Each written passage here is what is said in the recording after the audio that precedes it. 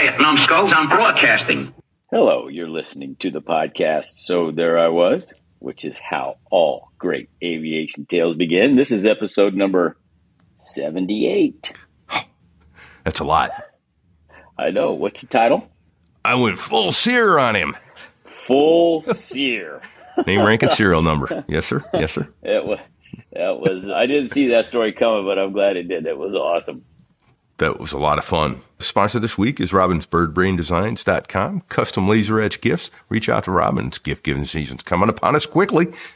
Reach on out there. Reach. Let's talk a little more about the sea bass. Sea bass. Sea bass is our special guest. He's a retired Marine Aviate Harrier pilot, aviator extraordinaire, which had some different beginnings. He was an AFCAD. Some real bumpy beginning. I'm shocked. I am shocked this man made it into the Marine Corps, especially after his first encounter with the recruiter who said, "Tell me why you want to be in the Marine Corps more than anything in the world." He's like, "I don't know anything about the Marine Corps." 5 minutes later, he was out, and it wasn't until he finished Navy helicopter flight school that his career path changed. He was a NAVCAD, finished flight school. Well, didn't get his wings. Yeah, he was in the helicopter training when they did a reduction in force, and that's a horrible story. But it happened to a bunch of guys. It did happen to a bunch of guys, and in his case, it turned out to be a real blessing, right? I mean, he got to go fly jets, which was his dream in the first place. So, for cool. A guy who didn't know anything about the Marine Corps, he spent 22 years. No awesome good deed goes unpunished. That's right. Let's see. He had some great stories. He lost an engine control at night in a Harrier. Of course, at night. It never happens in the daytime. No. I think there's a photo sensor actually on the engine control. If it's light out, it's going to work. Of course, because nothing bad happens during the day. Yeah. Came to a boat, a hover stop, and hovered next to the boat in 0-0. Much wailing and screaming. Yes. Yeah. Some great stories about some of his deployments, things he got to do on the road, including my favorite, he got a guns kill on a Hornet. Man, Harriers don't get to beat up on Hornets very often, but he got to listen to the show and find out why that wasn't really a good thing. Yeah. Oh, my God. Weird. Yeah. What? There's a story about a gay chicken. Yeah. Gay chicken. But it wasn't a gay chicken. That's actually a game. I almost fell out of my chair when he started telling us about that. I did too. You got to be kidding me. What Marines and sailors won't do to entertain themselves. Anyway, you're going to enjoy this. You're going to enjoy sea bass's stories, just like all of them. Absolutely are. Can't get enough. A couple quick other admin things we do need to mention this week, though. A couple huge thank yous have to go out. Fig, do you remember who? Huge. Well, Chucker became a triple tanker aircraft commander. Chucker, you are off the charts, buddy. Thank you. We are bowing to you, sir. You got to come on the show. You are a great sponsor. We appreciate that. And he put us in touch with a couple more Vietnam era vets that maybe we're looking at getting a gent on. He's expressed a willingness to chat with us. He was on board in the Forrestal fire over in Vietnam. So that's some pretty famous footage there. We look forward to having that gentleman on. And another relatively famous, at least to people who listen to this show, gent by the name of Lawman reached out to us this week and became a tanker aircraft commander himself. Thank you, Lawman. Thank you, Your Lawman. bikini is on the way. Yes. That's all I'm going to say. Your bikini's on the way. I like that. Oh, I like gosh. that a lot. Hey, guess what I was able to put in the merch store this week, Vic? Did you get a hoodie? Did, brother. Yes. Several different colors. Yeah, there's white, there's red, there's blue, and all that. I really only think the black one looks good with the banner on the back. I may go in and put one in that you can exclude the banner on the back and just have the logo on the front because, you know, the black banner on the white hoodie looks kind of silly, but go get yourself a hoodie. Go check out the rest of the merch at sothereiwas.us/merch. And one other little fun thing I put up on the website, sothereiwas.us, is a quiz, little trivia quiz. Answer some questions from our past shows. And you know what? I was able to come up with 4 questions off the top of my head. Now it's up to you, dear listeners, to provide us with more questions. That's awesome. All right. What do you say we get out of the way and let Seabass tell us stories? Let's do it. And here's another one where we can say, because he flew both This Halos here's a true and story jets, don't sit on the about collective. crossing the pond Don't do it. Don't at do it. night Don't do it. Here's in the Seabass. world's smallest cockpit, on the tanker, through the weather. Oh, and to the tanker crew who did that, thanks a lot. We really appreciated that. I'm just kidding. No, I'm not.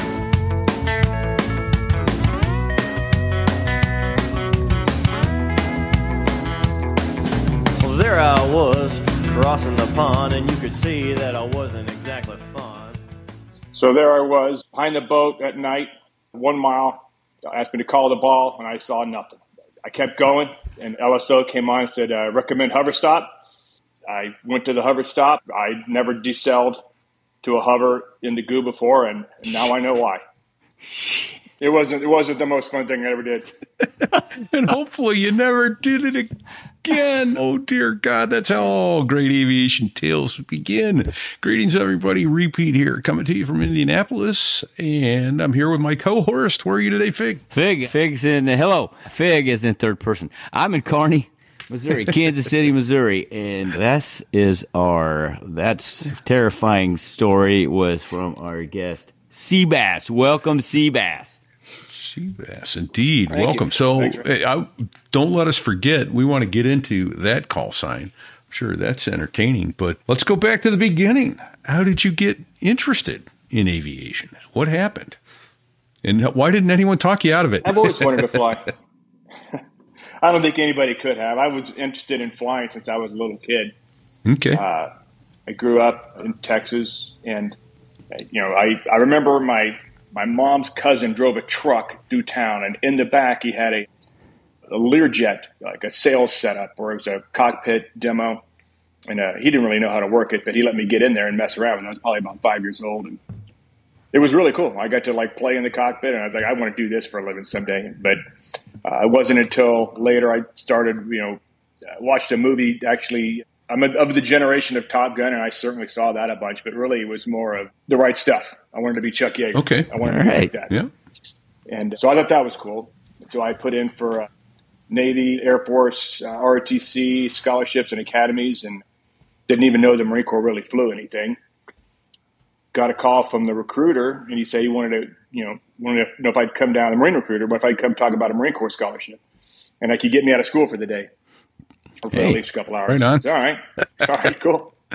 So I did. I went down there, and he asked me, the first thing he asked me, he said, okay, so tell me, why do you want to be a Marine more than anything in the world? And I was kind of taken it. I'm not sure who you think I'm here for. I mean, I don't know anything about the Marine Corps. If you could maybe tell me some stuff. He's like, well, no, I want you to look me in the eye, and I want you to tell me why you want to be a Marine more than anything in the world. And I said, sir, I just got here. I don't know what you're talking about. I don't know. Only an idiot would say you wanted to join something more than anything in the world if you didn't know anything about it. Right. And he said, well, I guess you don't want to be a Marine very bad. I said, well, I guess I don't. And I left. That was the whole thing. Took about 5 minutes. Some of our salesmen, you got to wonder. Well, this is in Texas, where they don't have to try hard to get people to enlist or go to OCS. But it's a seller's market up there. So I went to A&M, and I was in the Corps, and most of my upperclassmen were kind of like that staff sergeant. We're not real ambassadors of the Marine Corps. Not all of them. Some were really great guys, but all the Navy guys are pretty squared away. So I wanted to be like them. I took my military training a lot more seriously than I did my academic training. And at the end of 2 years, I was not – my grades were okay, but I saw – my best friend and I saw an ad in the paper that said, do you want to be a pilot? Do you have 2.0, 20/20 vision, or at least 19 years old? Come on down to the Navy recruiter and talk to us about the NAVCAD program. So I said, all right. So we went down and talked to him, and he said, well, this is in April of 89. What would you say if I told you could start flight school in the fall of this year? All right. Yeah, that sounds good. What do I got to do? So I took all the tests and came back to me. All right, you're going to go to AOCS here this summer. All you got to do is quit school, and you're good to go. So all right. So I had a short and uncomfortable conversation with my father. about leaving school, and I did. I went off to AOCS class 2089. I went through. I was 19 years old. I turned 20 the week before the week before I graduated. So I went off to VT 27 in Corpus Christi for T-34s at 20 years old, and got helicopters. Went through that program. I was about halfway through helicopters when they had the big force reduction of 90. And you've probably heard of that, big RIF. Okay, yep. Yeah. I remember that FIG. They took guys who were finished practically. They had like one thing left to do. Yeah, the Navy took the bottom two guys out. Two guys out of every class and said, "Don't let the door hit you in the backside on the way out." Right. Thanks very much for your time. Right. We got Well, it wasn't quite. It wasn't the bottom two guys. It was it was kind of a random selection how they had worked. Oh, even better, even more fair. We all got a meeting with the stand officer, and he told us where we were in the batting order from 1 to 100 or whatever. I was just right about the midway mark, and they said they were going to cut the bottom third, so I felt pretty safe, but I wound up getting cut anyway. So I was upset. Brutal. I was really mad at the Navy. A feeling that hasn't dissipated a whole lot in the past 30 years. Hey, Seabass, had you gotten winged, or was it while you were in the HTs? I was in the HTs. I was just finished the solo. Okay. So okay. And I'll be honest, I didn't really want to be a Navy helicopter pilot at the time. No offense to those people that are undoubtedly listening, but there just wasn't a lot of cool stuff to do. If I was going to fly a helicopter, which is fun, I wanted to do it in the Marine Corps. And my on-wing was a Marine. My drill instructor obviously is a Marine. I really adjusted my view of the Marine Corps actually when I was in the Navy. Yeah. It wasn't what I thought it was going to be. So I took the opportunity when I got out to go and now I want to be a Marine. Now what do I got to do? Now I really do want to be a Marine more than anything. And I went to the OSO here in Dallas and told him I wanted to be a Marine. And he said, "Well, what was your grades in college?" I told him 2 point something. He's like, "Oh, well, I'm sorry. You're not even remotely close. It's never going to happen. You should just, you should move on to something else." I said, "Well, I've already been to AOCS. I've already been to flight school. I'm telling you, I can do this program." And he's like, "Well, that's maybe true, and that's great, but we've got 5 guys in front of you that got 2 9 3 O's, and you've got nothing. So I got nothing for you." Great. So I asked him if I could just get the paperwork, and I'll do the application and see what happened from there. And he said, "I'll get it all back to you." I said, "All right, well, knock yourself out. Good luck." And I got all the paperwork done. I had a letter from my CO from the HTs and my drill instructor and some guys like that. And I had it all back within 2 weeks from beginning to end. And the OSO is a pretty good guy. And he's just like, "Well, that's great. But I've got all my spots filled for next year. If I had an open one, I wouldn't give it to you. And, I think you should really move on with your life." I said, "All right, well, I'll just keep checking in with you and we'll see what happens." And so I called him every Friday for 5 months, even after he told me to basically stop. And then the Gulf War was going on. And one of the guys that was over there, he was a reservist. He was supposed to go to juniors that summer. Wasn't going to be back in time to go to juniors. And so that spot opened up late, and I guess he said, "Hey, just give it to that idiot that keeps calling. At least leave me alone. He's going to show up." Yeah. Right? If I give it to him, he'll quit calling. Yeah, exactly. So I wound up going to the combined course the following summer because there was some paperwork issues. But so I went and did that. When I graduated, went to TBS, and then I went back to flight school. So did it all over again. Well, the second time around had to be a little funner. Primary. It was different. I mean, the problem was that some of the instructors were guys I knew from when I was in the Navy, and everybody kind of knew who I was. It was a little bit in a fishbowl of, oh, this is the guy that's already done it. So there was some unrealistic expectations, and then there was, Sure. I thought my biggest advantage is that I already knew not so much the information, but what to study and where to find it pretty quickly. And the process of being, just one flight at a time and not trying to study too far in advance. And so I did pretty well. Primary, second time. They made you go all the way back through primary. I think that's kind of funny. Well, they called me in and they said they pulled my record from when I was in the first time and said everything's everything's good. You had good grades. We're going to put you on what's called the accelerated program. So if somebody like shows up from Embry-Riddle with like a commercial instrument ticket, they qualify for this program. So they said they were going to put me on that. And what they ended up doing is flying me about once every 2 weeks because they knew I wasn't going to need a refresh. Jeez. So warm-up flight. Yeah, not on a fast track at all. No, but it worked out well. So I made it, went to Meridian, T2s and A4s, and then off to 203. When was that? When did you hit Meridian? What year was that, Seabass? Meridian is, the summer of 95, so like August 95. Okay. I got winged in October 96. Okay. Nice. Okay. Boy, tell you what, that's a beautiful thing to hear. That persistence. I know, right? That is a lesson for so many people in this world. How many times do you hear people getting told no and then go away? I'm sure I've done it myself. Okay. Yeah. Okay. Well, they said no. Never going to happen. No, don't take no for an answer. Yeah. Keep bothering them if it's something you want to do. That is a great life lesson right there. That's outstanding. So was repeat at 203 when you went through the No, I was gone. I left in April of 95. Okay. So I was gone by then. All right. I was there when Snake was a CO, when I was a student. Snake was a CO. All right. And the instructors were, Blotto, Cutter. Yeah. And, of course, you ran across Greyhound once or twice, too, I'm sure. Oh, yeah. Greyhound. Yeah. We are still trying to get him on the show. The raconteur extraordinaire of the Marine Corps. He is very slippery, that guy. He is indeed. Person that ever told a story that was, I thought, actually kind of offensive to me in terms of it was hilarious. It was one of the funniest stories I ever heard, but it's just like, he made me blush. I couldn't believe it. It was hilarious. Yeah. Yeah. He has that way. That's Hound. Yes. Absolutely. Yeah. So he was our Squadron XO at one point, and he had some XO when I checked in, he was the XO. Yeah. And he had some great stories. And if you walked into the ready room and to get a cup of coffee and he was there telling stories, you were done for the rest of the morning or the rest of the afternoon. Yeah.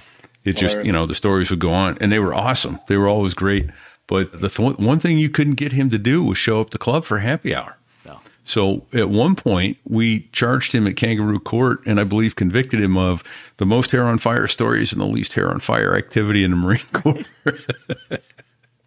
That's true. I guess I never did. And he was a sim instructor, him and Fitz and some of the other guys that were there. But I never seen him at the Shame. But, the Shame was back when the Shame was in its prime. Still going. Yeah. Dirty Shame. And it's a shame it's gone. So that was the Friday Night Out Club at Cherry Point was the Dirty Shame. So, any of the night. Short walk. Yeah. I lived in the apartments right behind it. So, it was perfect. 50 meters. Yeah. Short walk. Drinking and walking was not a convictable offense. So that's a good thing. So your first gun squadron was VMA 223? 211. Nope. Okay. Yeah, I was a West Coast guy. All right. So cool. Hit the rag, hit 211, and I want to know how soon you got sea bass. Yeah. Was that right away or? Fairly short. It's one of those call signs that the more of the meanings came after I got it than before I got it. Okay. They really were just dying to call somebody sea bass. It's from the movie Dumb and Dumber, the big angry redneck. Kick his ass, sea bass. Yeah, exactly. I was.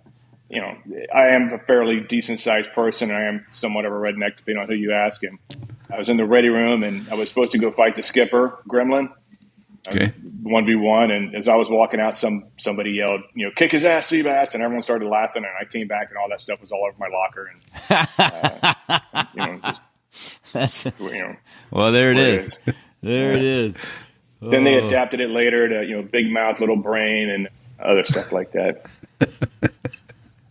Of course, and you got to try to live up to it. Well, well, the worst thing you can do is try to avoid it. It's never, right? It's just like a fish hook. Just digs in harder. Yeah, it's like blood in the water, man. As soon as they smell the blood in the water, that's it. That's all you're going to hear.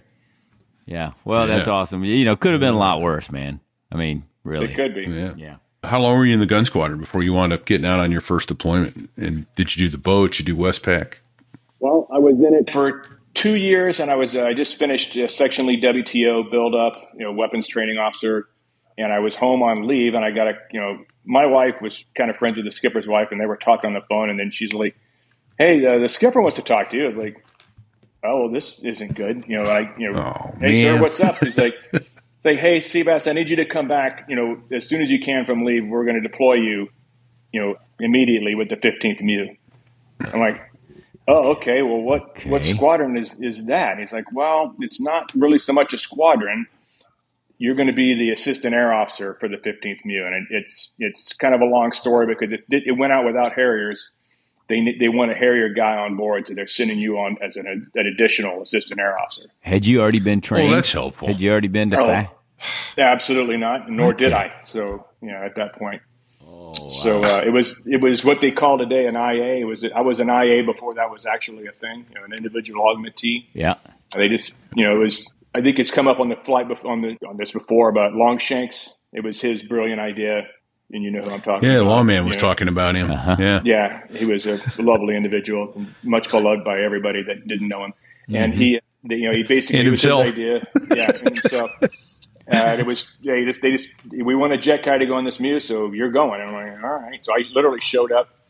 It was we really need you. It's really important. I show up the day we floated, and they're like, who the hell are you? And what are you supposed to do? And I'm like, so I just did various administrative things. Throughout the deployment. I'm here for my cruise. Yeah. Oh my gosh! Yeah. So was Where's it Julie, the cruise director? I'm here for my cruise. Was it a 6-month thing, Seabass? 6-month float? It was 6 months. Yeah. So it was, but it was back when it was guaranteed like 6 months in and out. We went to the Middle East and saw a bunch of stuff. And it's one of the funny things. It's like the stuff. It was before 9/11. Obviously, this is in 2000. I just did a lot of ops stuff mainly, and I was in Qatar and I lived in a warehouse. And every day I had to go to the base and drop off the flight plans for where the helicopters are going to be flying that day, and basically explain stuff and pick up, whoever passengers were coming in, and just basically ops crap. I would drive around Qatar by myself, no cell phone, no weapon, I can't speak the language, I can't read the signs. I just knew where to turn and just go to this roundabout and make a right and wait for the big building and then turn right again and then look for the front gate. And what could possibly go wrong? Right? Yeah, think about that. I got detained by the Qatari Air Force because there was a misunderstanding about some ID cards that the PMC, the recon guys were coming ashore, and they got off the helicopters, and one of them didn't have their ID card. So they were trying to send it back, but now it was nighttime. We can't send people at night. So I spoke up for them, and I ended up spending about 4 hours talking to the CEO of the base about my transgressions, and I just went SERE school on them, and yes sir, you're right, whatever. What do I got to sign so I can get the hell out of here? And we got it all done. Right. Went SERE school on them. Nice. Name, rank, and serial number. Yep. I like that. I'm writing it. But you did it 6 months, got back to flying? Yep. Came back to 211. It was a QAO, the quality assurance officer. Yeah. And then I deployed. Well, we went to Japan. Working up through 9/11, I was like I said, I was a QAO, so I did most of the functional check flights. And I was supposed to fly a flight that morning, showed up to work, and Fish was the AMO. And he was telling everybody, hey, when no one's flying, everything's grounded. I'm like, oh, God, we're getting a red strike. What happened? He's like, no, a plane hit the World Trade Center. It's like, and I didn't understand what that meant. And right. So that week, it's funny because we worked really, really hard, probably, it seemed like 16, 18 hours a day. And I really, to this day, I can't tell you what we did all day. We were getting all the jets ready because we thought we were going to, deploy immediately because we were the next to deploy anyhow. Okay. Our squadron was supporting two MUs, the 31st and the 13th at the same time. So the 13th MU left a little early, and then the 31st MU left in January, and I was on that half. Send squadron. Went to Japan. 6 airplanes, 8 airplanes. How many did you send on each MU? It was 6 on the 13th MU, and then the 31st it was supposed to be 10, then it was supposed to be 8, and we wound up going with 6. And then we didn't even bring our planes. We flew over the tube and then took over the 6 busted up hoopties that were left over there for us from the squadron next door, of which one of them was capable of attaining flight. Wow. And it took us a while to get them up and running, but once we did, we flew for the rest of the 6 months. Thanks. And came home. Thanks, fellas. All right. Thanks for the hush. So, hey, couple quick terms. You bounced off us there. QAO, Quality Assurance Officer, part of maintenance, AMO, Aviation Maintenance Officer, Aircraft Maintenance Officer. So those are jobs in the squadron. Basically overseeing the troopers that keep the airplanes running for us, keep us in one piece out there. So best jobs in the squadron, working in maintenance. Yeah. I can agree with that. Yeah, mostly I think I got to agree with that because in the ability to work with the Marines, the young Marines that are maintaining the airplanes and all that. Not a lot of, by head count, not a lot of Marines in the other part of the squadron. No, you'll definitely get some good leadership experience, both good and other. That a lot of pain, but there's a lot of Marines that I still see today or talk to that are that it's great just to know that that they remember me from being back in those days. Yeah, that's pretty awesome. So you deployed with the 13th MEU? Is that what you said? Or 31st. 31st. All right. And little dyslexia there on Fig's part. Well, I wrote both down, and I couldn't remember which one Seabass went on. So where did the 31st MEU go? To the Med, right? We started off in Iwakuni. We were there for a month or so, and then we went to Okinawa. Got on the boat a couple times, on and off the boat multiple times. The Essex was the boat at the time, and then we went to Korea, Singapore. We went off the coast of Iwo Jima, and we weren't allowed to go to shore, but the Navy did a flyby for it, so that was awesome. Our boat was kind of a disaster. So is that on and off the boat? That must have just been a logistical nightmare, keeping everybody current and qualified and getting their landings. They have a auxiliary field at Ishima now, so there's three, or there were three Harrier FCLP facilities, field carrier landing practice facilities, one at Bogue Field, one at Yuma at Ox 2, and one at Ishima. And so we would go out there and get field current again. I was in LSO, so we did that over and over again. So it was just back and forth to the boat, back and forth to the boat. So it was a lot of pain. The 31st MEU is painful. But at least it was long. Yeah, at least it was long, right? Yeah. Right. Well, so when you came back from that deployment, let's go back. When you came back from the tour with the 15th MEU, right? Did that reset your clock in the squadron? Yes, kind of. It's funny because I had a meeting with the monitor, and because this is at the time when the big boogie thing was, you're going to get a deploying factor. If you screw up, you're going to get a deploying factor. That's what everybody was. That was the big threat for company grade officers at the time. Yeah. Now it turns out everybody I know that did one loved it, and that somewhat includes me later on in life. So I went to my monitor and said, "Hey, look, as far as I'm concerned, I did my deploying factor. I deployed. I was in a fac billet, and I'm back." And he said, "Yep, I agree. That makes sense to me. When you were off the list for any kind of orders for the next 2 years." And so I did 2 years when I came back from that. So I ended up with my first tour. You can either say it was two 2-year tours or one 4-year tour. Okay. It's really more one 4-year tour. Nice. So the clock Fig is talking about, you get so much time in a gun squadron, and then they send you to a ground tour of one form or another. And exactly. I guess it makes us well-rounded Marines. Sure. Yeah. And actually, I did several ground tours over my career, and a lot of them were all interesting in their own ways, and some were more enjoyable than others. Did you do 20? Did you do 20 years? I did 21. Yeah. Excellent. All right. Well, thank you for your service. Yeah, thank you. So what happened after VMA 211? Actually, what kind of flying did you? Yeah, were you doing? We got notes about loss of engine control, and I want to circle back to your 00 boat landing too. Yeah. Go ahead. The loss of engine control was first. That was on Night Systems, low level. Me and Smash was my flight lead, a great American, and we were in the Yuma airspace, north of Yuma, the 0608 air complex, and I think the floor that's 1,000 feet. So I think we're at 1,000 feet, on an ingress at night wearing goggles. And I kept getting a nuisance caution where it would just every now and then it would say, "Caution, caution." I looked down, nothing. Yeah. So, all right, well, I don't know what the hell that is. And then kept flying. And then I finally heard, caution, caution. And the engine just went, roar. I was like, oh, well, that's different. I looked down and it was EFC caution. EFC is electronic fuel control. Right. There are two components on the electronic fuel control, two digital electronic control units, and they're both identical. When you get the caution, it means one of them is quit. So it's just no big deal. You just don't change the switch, and then you just go home and land. So I told Smash I to terminate. Let's start climbing up, and we'll talk about it. And I told him that I had an EFC caution, and he said, "All right, well, let's start. Some join on me." And then that's when the plane just went fuel control, caution, caution. So I lost the other ESC. So now the throttle moves back and forth, freely. Oh shit! It didn't do anything. It's no longer really connected to the engine. It's physically connected, but it's not working. Well, the procedure for that is, throttle to idle, manual fuel, the switch on.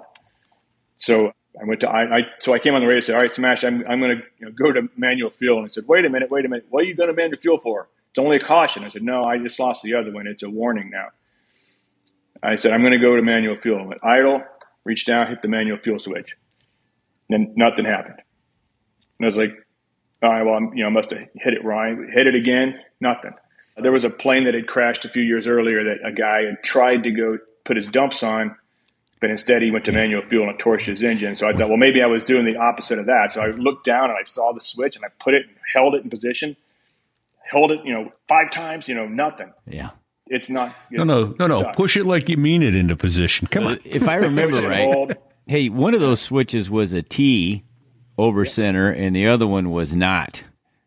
There was 3. They used to all 3 be the little mushroom kind of switches. Yeah. And then they changed the manual fuel to the T switch as a result of that mishap that had happened a couple years before that to keep you from making that mistake. Okay. Well, so I'm holding it. It's not working. There's a manual fuel battery by the throttle that you can fire, and it sends an electrical impulse down and switch it for you. So I hit that. It didn't do anything either. So now the engine was at about 88% when it started, and I can't change it.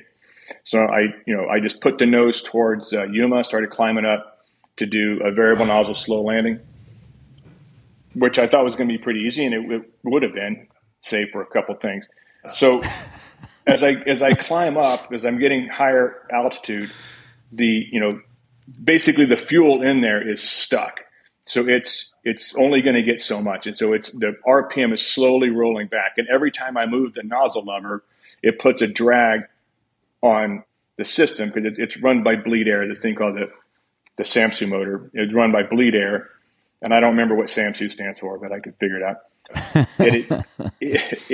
So every time I move the nozzle lever, I'm losing a couple RPM. Oh, shit. So now I'm coming down. I got all set up for a straight into runway 21 right in Yuma. They used to have the arresting gear rigged on both runways, which I fixed later on in life.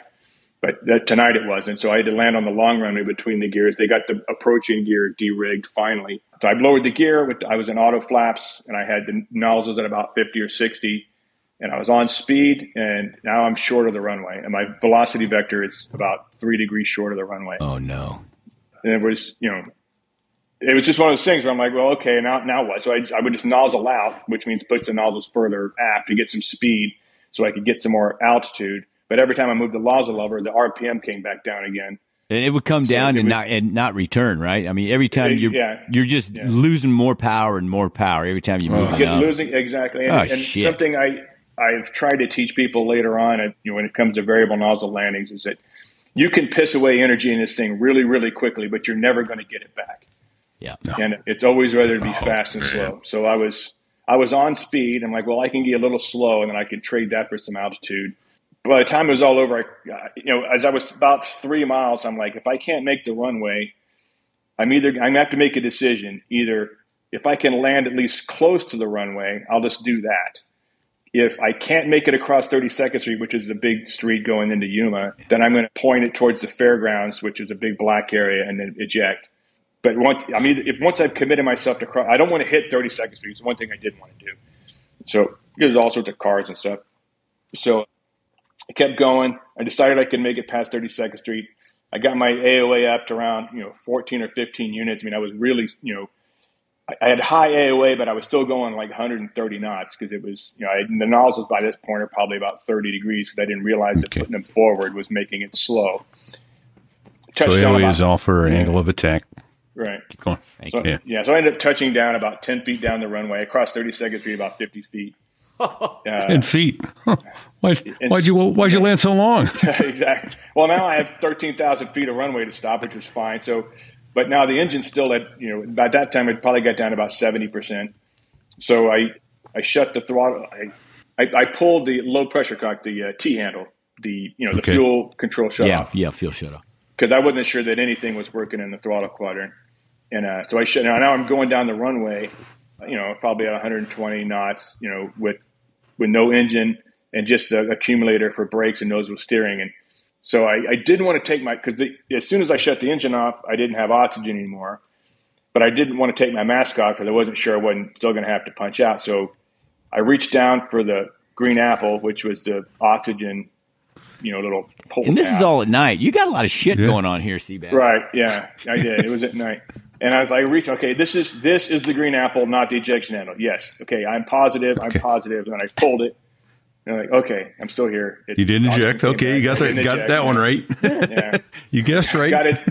Got it stopped and got out of the jet to a huge reception of fire trucks and Marines that were about to spray me with, there wasn't any fire. It's fine.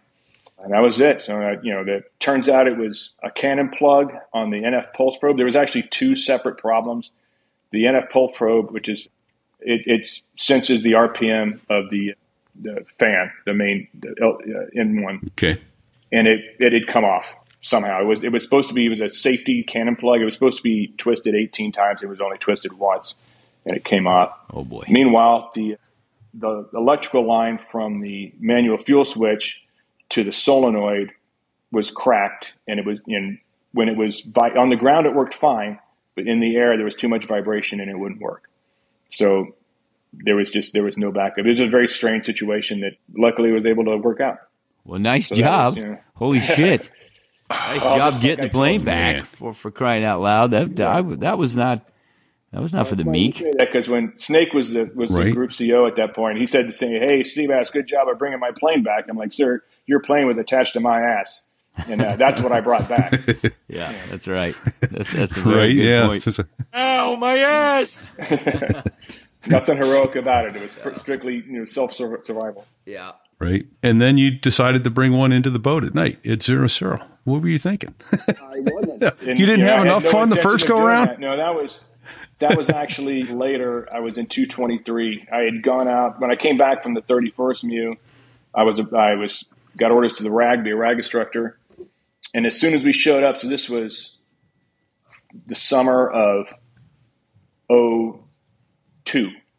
So summer of 02, I showed up, and Smurf was the CO, and he's like, "Hey, just so y'all know, all you guys that just got here, that just came off deployments, any of y'all ever flown with a Lightning Pod?" "Yes, sir, I have." And they were looking for Lightning Pod guys, LSOs, and FCF pilots.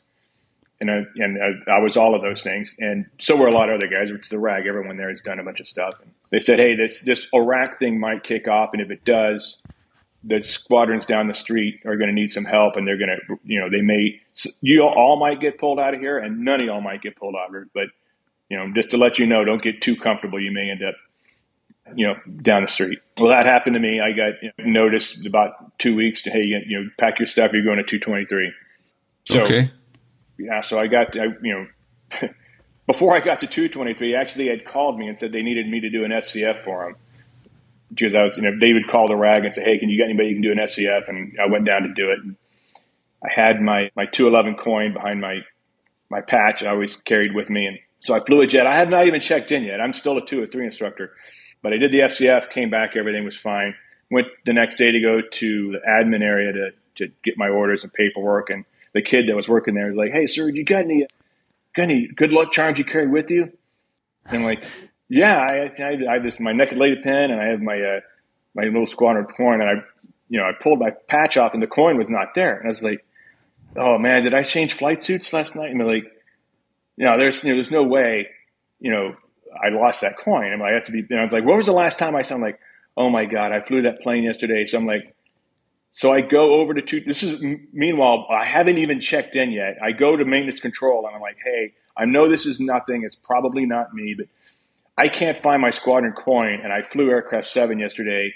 Have you guys seen it? And they said, oh yeah, we have it. It was in the throttle quadrant.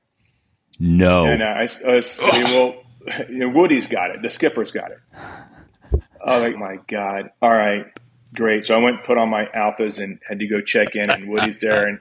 And it had to be me. I was the only one from 211 that had How do you like me so far, Skipper? Didn't make a great first impression, but I apologize. He was cool about it. So anyway, I go on we go on the East Coast Harrier carrier. We were on the Bataan, us and 542. It was a Southern Force sortie, so it was like after Southern Watch had ended, it went to Southern Force before it went to Iraqi Freedom. And so we hadn't started dropping bombs yet. We were patrolling the Southern no-fly zone. Shine was the lead, and then Trout was -2. I was -3. Disaster was -4, but he went down in the chalk, so we went out as a threesome. We go out, did our sortie, and as we're coming back, it's nighttime. We're going to land what's called a case 1-8, which is right. Case 1, coming into the break, but at night with goggles on. And as we're coming in, they said, hey, how quickly can you guys get here? We're like, well, we'll get there pretty quick. So it's like, all right, well, signal Charlie, hurry up. So we turned our dumps on. We were carrying ordnance. So I had a GBU-16, 1,000-pound bomb, a lightning pod, and I don't know if I had a Deccan pod or not, but I was pretty heavy. So we started, to speed it up and start a descent. So we were dumping gas to get light enough to land. And then they came on center and said, 99 max and serve, 99 max and serve. After you dumped your fuel. After we had started dumping. Like, all right, so we turned the dumps off. I'm like, okay, well, now what? And they said, okay, we're going to go to case 3 aided. So it's basically a instrument approach on goggles. And it's, the visibility has gone to basically, we can't tell, but it's bad. So go ahead. Shit. So we sent -2 in first. Trout. All right.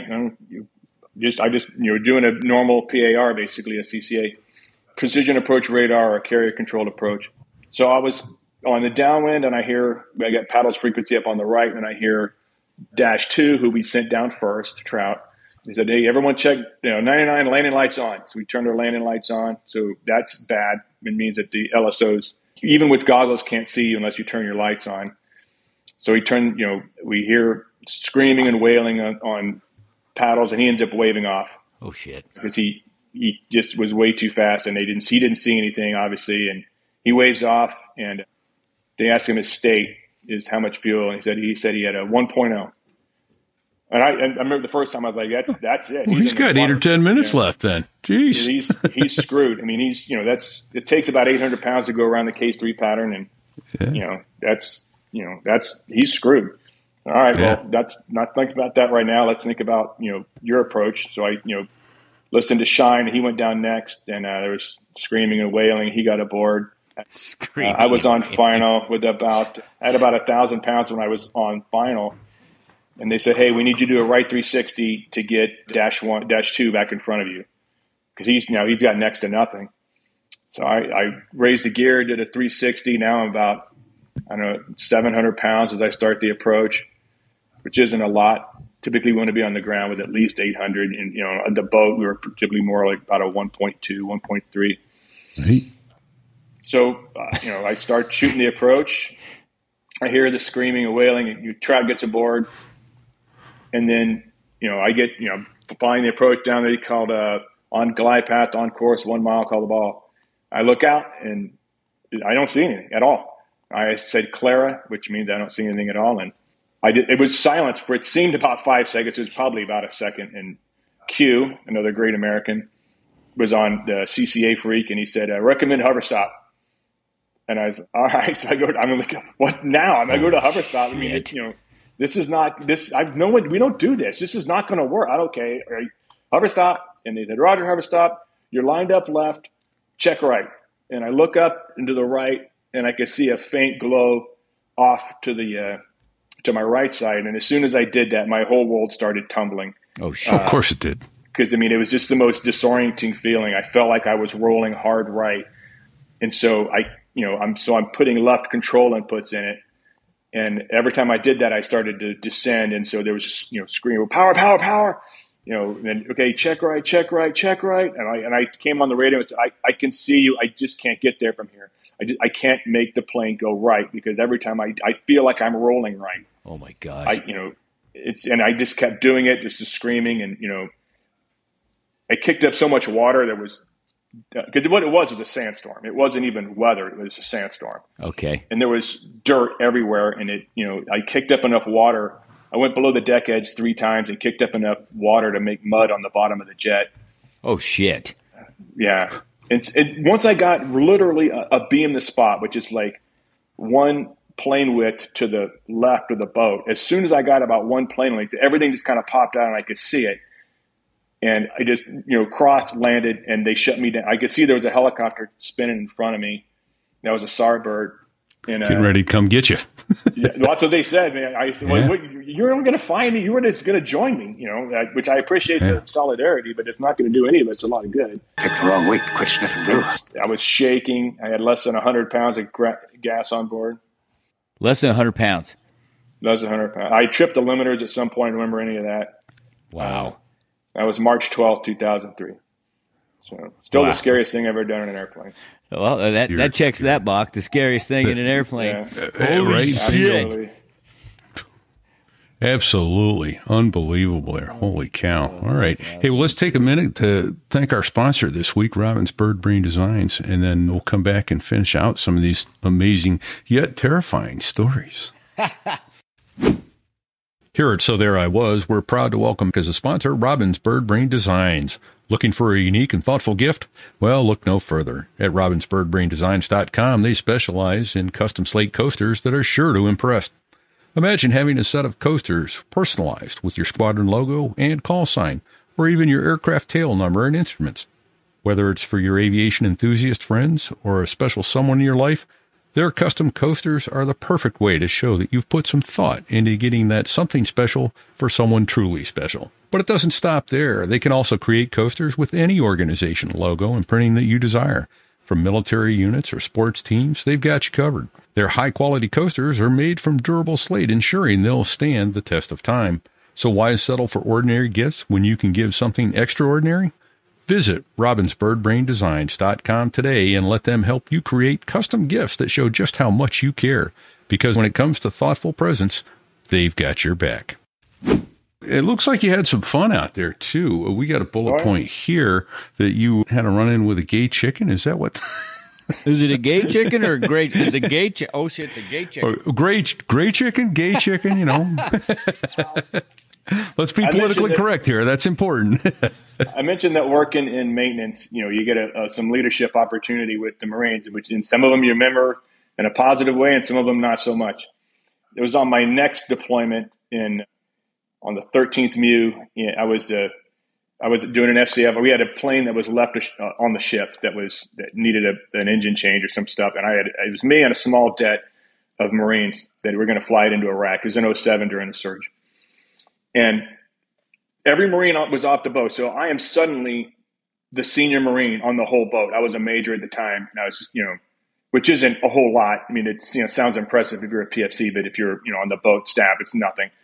And so the captain, who was insane, decided he wanted me to be, at the morning meetings. And I was now in charge of I was a senior Marine of the whole boat, which includes the combat cargo guys. And the combat cargo guys are people from all over the MU that are sent over there, not for their excellence or their development of any sort. These are kind of the sick, lame, and lazy for the most part. So I don't know these guys, but I'm now in charge of them. So I get an email from the skipper, the ACO, the Air Combat Element Commanding Officer, and he says, "Hey, there's this guy that's in trouble. I need you to go check on him and find out what he did." He keeps emailing the commandant of the Marine Corps. I need you to make him stop doing that and find out whatever it is he's doing and make him stop doing that too.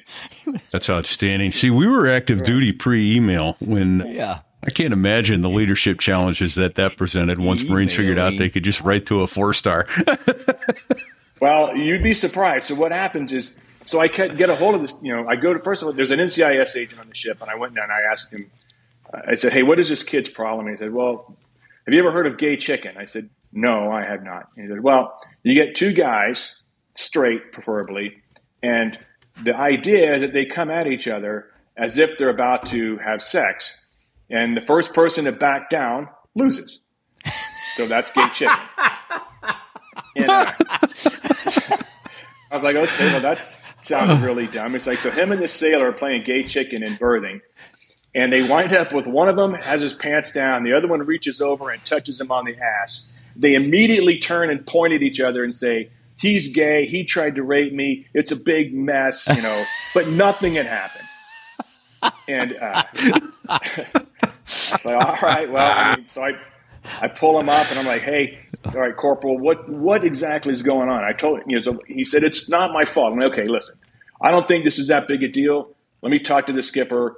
How about, answer, what's the deal with emailing the commandant? He's like, well, my gunny yelled at me. And I'm like, well, I get that. But, there's like 50 layers between you and the commandant. How about this? Don't email the commandant anymore. If you have a problem, you come to me and I will help you. So, okay, sir. All right. So the next day, the ship's meeting with, I'm now in the Mucios chair because I'm the senior Marine, which I did not want to do, but the ship's captain insisted. No. The chief of staff comes up and he's for the ARG and he's like, hey, Seabass, do you know this kid? It's Corporal. I'm like, yes, sir. He's like, he keeps emailing the captain and he's a nice guy, but the captain's kind of had enough. Can you please tell him to stop? I'm like, absolutely, sure, no problem. So I find Corporal Gay Chicken and I'm like, hey, man, okay, maybe I wasn't clear. And by the way, if you'd have seen this kid, you'd know that he's got one eye that's about 10 degrees off bore sight. He's not all there. Oh, no. He's not particularly bright. I said, maybe I wasn't clear. When I said don't email the commandant, here's what I really meant is don't email anybody senior to me. Okay, so if you have a problem, take everything directly to me. Do you understand? Oh, yes, sir, I get it. So I call the skipper, I email him, I told him, hey, sir, there's really nothing here. This he's an idiot. I told him not to do it again. But there's no sexual misconduct. This isn't, it shouldn't be a big deal. He decided to NJP him anyway, which I thought was not, called for, but it's not my call. So I had to send him to Al-Assad, which I wouldn't let him take his rifle because he didn't seem like he was completely worth it. With it, he was. Yeah. Smart. Go ahead. NJP. We know what that means. Can you? I don't think we've covered that. Yeah. Can you define that for us, please, for our listeners? Article 15 of UCMJ, also known as office hours in the Marine Corps, captain's mess in the Navy. Yep. UCMJ is Uniform Code of Military Justice. It is an administrative procedure. And what happens is it's an administrative proceeding. You basically go there and get yelled at. And the worst they can do to you is take a stripe and half month's pay for 2 months and give you, extra duty or restriction. It's not a small deal, but it's not the end of the world either. It's, if for those of you in the airlines, it's like getting called into the chief pilot's office, for some time off. It's not good, but it's not the end of the world. Yeah. Thank you. So we sent him to that. I would end up spending the next 2 years with this kid because we were in the same next command together, which was just, that was a lot of fun. I was the XO later. Now you've got a special friend.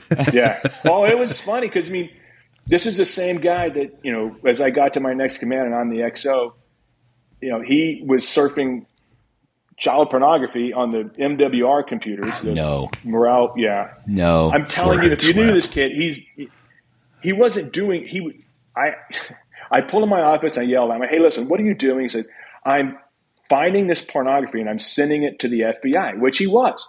He was copying the links onto an email and emailing it to FBI.gov or something and sending links of child pornography to the FBI.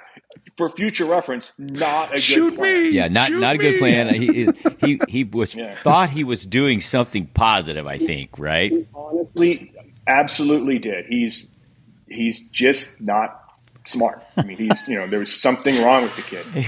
He had one eye that was a little off foresight. That's wait. The boys' gig line were right. A few French fries short of a Happy Meal, huh? Oh. He was a leadership challenge, as they say. But that's gay chicken. Okay, thank you. There you go. Oh, that's a scream. That is a scream. Well, we've got a bunch more, but I think in the interest of time, we'll probably hit 3 or 4 more here, and then I want to have you back. These are great stories. So we've got sea bass to land, red car and white car, snappers crash. Snappers crash at Pad 4. So my wife and I were going out to lunch. This is during the week. She came to pick me up. And I went out the gate, and I hear somebody starting to wave off from Pad 4, and I see a giant explosion. And it's like, oh my God! I went, for some reason, I worked in maintenance. My office was right there, so I ran. I said, honey, I'll see you later. Wait here. And I go run in, and a plane had crashed at Pad 4 with a friend of mine. Snapper was in it, great American, and he was fine. I see him. One of my Marines was going out with one of those big, like the fire bottles that you can like tow behind a tug, It's great for putting out a fire pit at your house. But an APU fire or something. Yeah. He's charging off, valiantly with that thing, and crash crew got there. He was fine. Then I went back because I didn't witness it, but I wanted to make sure everything was taken care of. I go back upstairs and I get to the ready room, and my wife is still outside. One of the guys was supposed to fly, and he didn't feel like flying anymore. So it was with Smash again, and Smash is like, hey, you want to go do a 1v1? This other guy, Myrtle, can't go. I'm like, yeah, hang on a second. I go tell my wife. So I go run downstairs, and I tell my, hey, Sammy, you're on the flight schedule. Yeah, I picked up a flight. I can't have lunch. Love you. Bye. And, took off. And I come back, and, this is really more about Sammy than me, I guess. But, I mean, we do the flight and come back, and he's like, what did you have to go tell your wife about? I'm like, oh, well, I was supposed to have lunch with her. He's like, did she see the crash? I'm like, well, yeah. I mean, he's like, so you told your wife witnesses a plane crash. You tell her goodbye and then go flying? So the way you make it sound, it doesn't sound as nice as it was when I did it. But, mistakes were made. Pretty much, yeah, exactly. It doesn't sound as nice as it was when I did it. Yeah. Oh, Seabass, that's priceless, buddy. That is priceless. The car and white car was a little more serious in terms of this was a couple weeks into during the invasion. I was flying with Dirty, East Coast Dirty. Okay. He was my wingman. And we were flying north on the southeastern side. We were going up towards Baghdad. And I get a call from the Direct Air Support Center, the DASC, saying, hey, we've got – actually, I think it was Tropical, whoever the Tactical Air Operations Center. And they said, hey, we've got this, advisory to copy a grid. So I copied the grid, launched, the location of this point of interest, and said, we've got this red car followed by a white car. It's driving down a dirt road next to a railroad track in the vicinity of this location. If you see it, you're clear to engage. And I said, okay, well, first of all, I can't see red and white on the lightning pod. It's a green, shades of green kind of thing, and gray. Yeah. Was this nighttime? Nighttime Seabass? No, it was daytime. Okay. Okay. So I'm looking. I look all around that spot, and at the time, the lightning pod was not electrically. We hung it on the plane as if it was an infrared Maverick missile. It did not talk to the mission computer or the store's mission computer. It thought it was a Maverick. So when you were looking at stuff through it, you had to have an INS waypoint, inertial navigation system waypoint, to stare it at. And then once you dropped, you had to guide the bomb with the laser. It would not update the system. Okay. So I'm looking.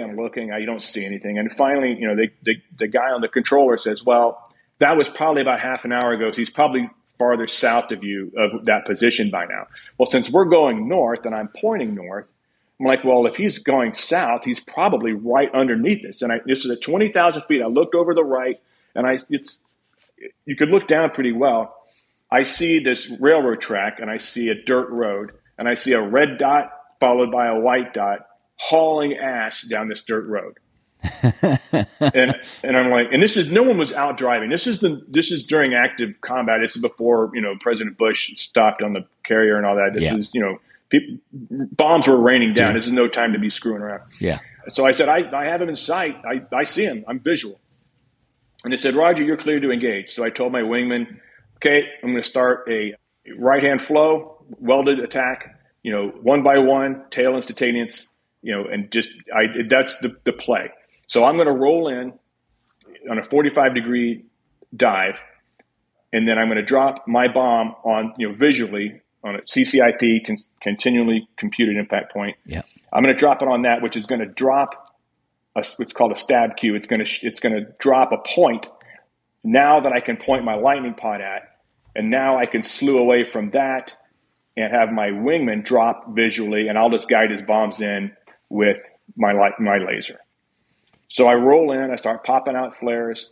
I've never dropped on a moving target before. I don't know how much to lead it, so I lead it, not that much. And I dropped a GBU-16. I dropped it dumb, which is a 1,000-pound laser-guided bomb, but it just dropped just like a regular bomb.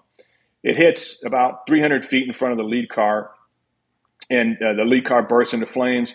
The second one slams on his brakes, totally buddy fucks him, and turns around and just takes off leaving. Goes back to the north. So I told my wingman, hey, from my hits, north 300. And he's like, sir, they're telling us to stop. I said, who's telling us to stop? Tropical's telling us. I'm like, Tropical. I think this is, Mad Dog 1-1. What are you guys? He's like, do not drop on those cars. Oops. And it was quiet. I was like, oh my God. I'm like, well, I already did. The first one's on fire. What do you want me to do? And he says, okay, yeah, just don't do that. And, you can go back to the boat. I'm like, go into prison. Yeah. Wow. I don't, I messed this. I know he said I was clear to engage, but it's not going to be on the tape because everything was encrypted.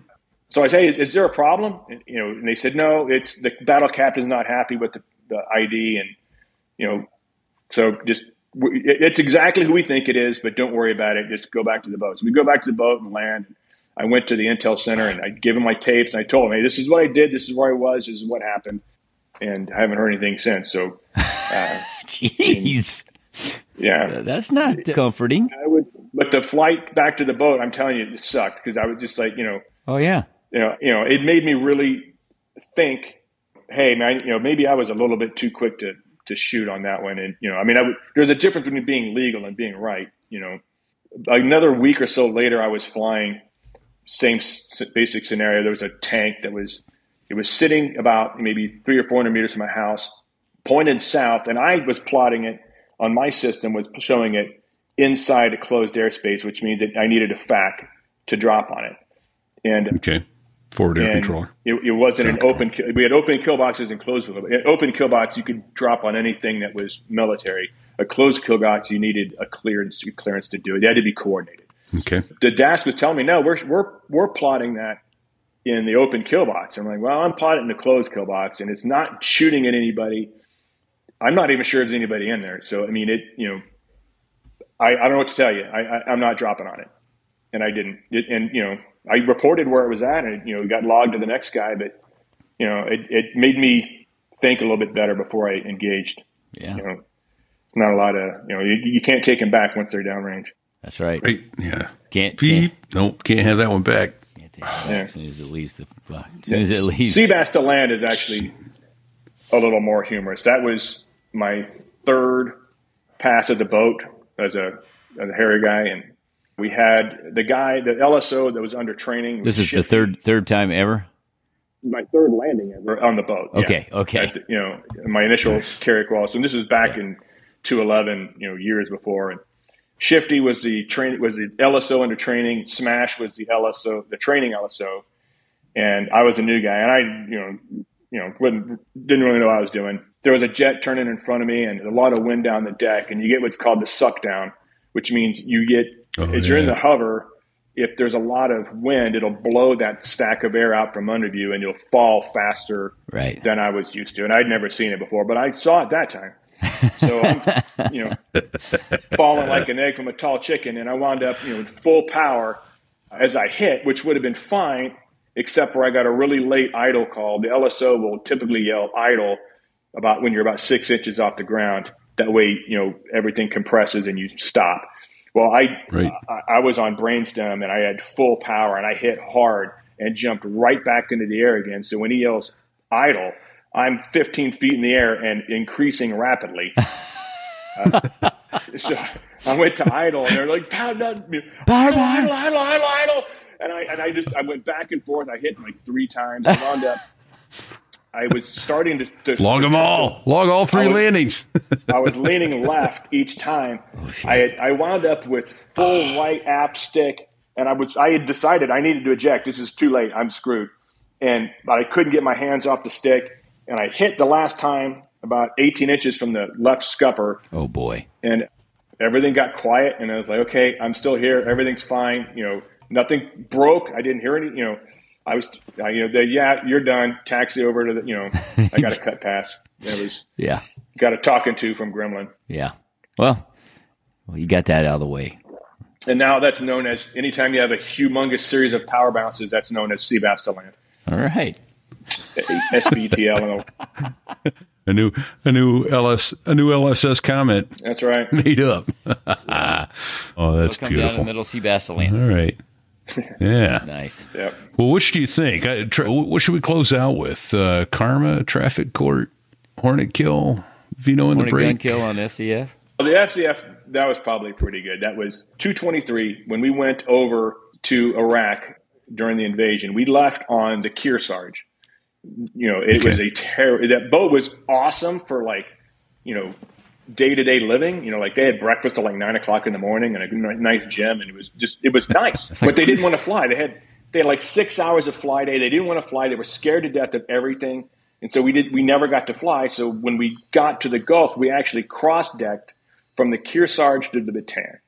So we moved all our planes and all our shit from one deck to the other, which is a giant pain in the ass. And once again, there was one jet that needed a functional check flight, and it was me that got to go do it. So we have the BRC, the base recovery course of the boats, pointing north, and the Bataan was off to the west. And so they said, okay, listen, I went and briefed with the CATSI guys, and I'm like, hey, listen, where should I go do this FCF that I can it was a C card. It was basically just, flaps and nozzles and stuff. So I go up and I said, there's nothing at all east of the boat. Just stay east of the BRC and you're fine. There's nobody over there. All right, fine. So and if you've ever flown in the Persian Gulf, it's very hazy and milky a lot of times. You don't really see a lot. You can see straight up and straight down, but it's of dubious lateral visibility. So right. I go over to the east side where there's nobody at, because it's the Persian Gulf right before a war. It's not like there's anything going on. So I go over there as everyone else relocates to the Bataan. I'm knocking out my checks. And I was just about to do the departure resistance checks. And I was doing a maneuver, and I see this Hornet fly out in front of me. And I was like, oh, cool. I'm going to gun the crap out of this guy. So I go to Gunac, and I'm going to shoot him, but, I was just going to get some good pipper burns on his, on the. Yeah, and you had HUD tape. Do you have HUD tape going? Yeah. So you can show your buddies? Exactly. Yeah. And by the way, during this whole time, there was some screaming on guard every now and then that I deselected guard because it was irritating me. I probably shouldn't have, because they were yelling at me, it turns out. I was in the Marshall stack for a CV because I looked down. As I've got this guy locked up and I'm about to get pipper footage, I'm like, you know what? This may not be the best idea. Those are actual missiles on the rail that he has. Plus, I don't know where his wingman is. I don't know what the hell is going on. This is probably not a great idea. So I look down and I see that, remember the BRC was north. Yeah. I look down and I see this giant wake that's going south. I'm like, oh, the boat turned around. Well, I was in the recovery stack for a CV and attacked one of their guys who never saw me. A large deck carrier. I'm glad I didn't just crash into somebody. It just right through a holding stack all by myself. Oh my gosh! And the guard screaming was to tell you to get the hell out of the stack. something along the lines of, "Hey, asshole, get the hell away from our ship." CV, that's a large deck aircraft carrier with catapults and arresting gear, like the guys that can't hover. And radar and air traffic control and a floating city. That's right.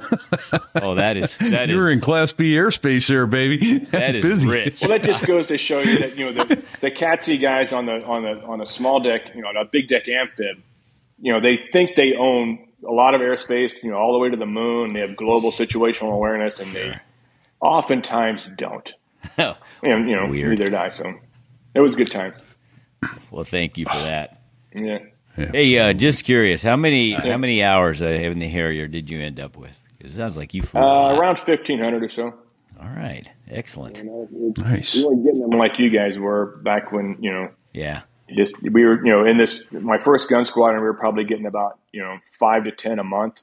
Yeah. And I was actually, since I flew a lot of FCFs, I probably got a little more than that. And then I got about half of them as a RAG instructor. And we were pissing and moaning. We were getting 300 hours a year. Going, oh, this is terrible. This is nothing. Yeah. And I know guys got far less as the program went on. Yeah. I remember I got the most I had in the Harrier in 1 month was I think it was 45, and that was in Iraq on the second tour when we were ashore. It doesn't sound like a lot, but that was 3 hours of planning, 2 hours of briefing, and a 4-hour vol, and then you come back another hour of debriefing. Then I got to stand duty and do my day job. It was exhausting. It was one of the only times that I remember I came back and they were like, "Hey, we got this plane. We need you to go do an FCF on it." And I'm like, "Oh man, is there nobody?" Normally you jump all over these FCFs because it's free flight time, but I was just like, "There's no one else that I'm going to go up and just get it done as quickly as possible and be done with it because I'm exhausted." But that was then. This is now. And now you're flying your ass off. I am. I know, right? Careful what you ask for. Well, thank you for all that. Well, I'll say, so obviously you got to come back because there's a lot here undone, and we've been talking a long time already.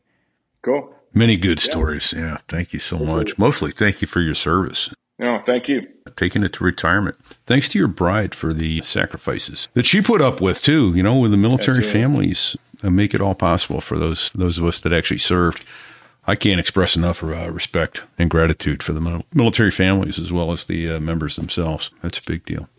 Geez, there's probably a couple other thank yous we ought to start getting out there. I think, first of all, we want to thank a gent by the name of Dave Hamilton. Hamilton. He's over there at Mac Geek Gab. Mac Geek Gab is his shows. I'm co-host on that. Gig Gab. Gig Gab for musicians. Business Brain. Yeah, I knew there was another one we're missing. And that's all run. He has Backbeat Media online at backbeatmedia.com. They handle our advertising and advertising for many shows. If you have a show and you'd like to get advertising, reach out to backbeatmedia.com and see what kind of good stuff they can come up with for you. A couple other things. We got Dave Hamilton, Backbeat Media, Glossary. We're going to have some more glossary ads this week, I'm sure. So there I was.us/glossary. And if you don't see it, what should you do? If you got a question, send us an email at fig@sothereiwas.us, repeat at sothereiwas.us, or Sticks, if you really want a good answer, Sticks at sothereiwas.us, because he's the brains of the outfit. Absolutely. So if you want a cool shirt like I'm wearing, if you happen to be watching the video, if you're listening, trust me, I got a really cool shirt on. If you want a cool hat like Fig's wearing, it's way cool. It's a way cool shirt. Yeah. Get over to the sothereiwas.us/merch. That'll get you. We got a lot of neat stuff. As now that we're getting out of bikini season. But if you want a bikini, you want to go south of the winter? A furry bikini, for cold weather. There you go. Could possibly happen, but probably not on our merch store. It ain't right. I'm sorry I bring that up. Let's just forget I said that. Well, shh. All right. Hey, 2 new Patreon pilots this week. Thank you so much to Peter Simon and Patrick Miller for joining up and signing up as pilots on Patreon. Again, we realize everybody who's donating, supporting this show, we know that money didn't fall into your pockets and you've chosen to share it with us, and that's very humbling. We're grateful to you for that. Peter Simon, call sign says. There you go. SEZ says. There you go. Yeah, Simon says. Got to come up with Patrick Miller. One for Patrick Miller. We'll think of one for you, sir. Give us some time. All right. I got one for Patrick Miller already. Oh, roll in there, man. Yeah. Light. Miller time. Light. There you go. Yeah. Nicely done. All right. Hey, what is the number one thing somebody can do for us if they can't throw money in our pockets? And you don't have to. We appreciate when you do. You don't have to. But it's something you do have to do. Here's the price of listening to the show.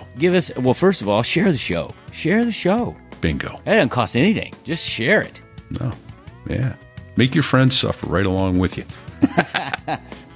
Well, the feedback we get all the time is it's not necessarily from aviation background people. It's people that don't, that aren't in aviation. They love these stories. So please share the show. That's exactly it. A couple other quick thank yous. Brad Silcott over at bdsaviation.com provides us with some imagery that we use on the website. Sometimes I put it up behind me. When I'm in a place like today, I can't run a virtual background. It makes me look silly. Half my head disappears sometimes. And then, of course, those fine folks that make the Air Force sound good. Who is that, Fig? That's the Dos Gringos.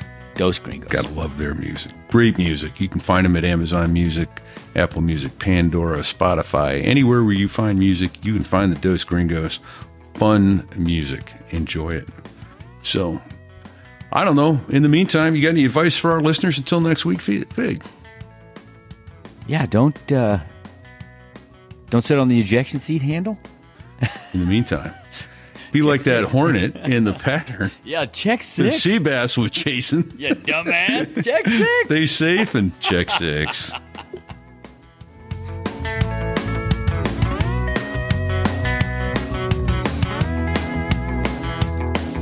Well, there I was, crossing the pond, and you could see that I wasn't exactly fond of all the shit I was wearing on that day.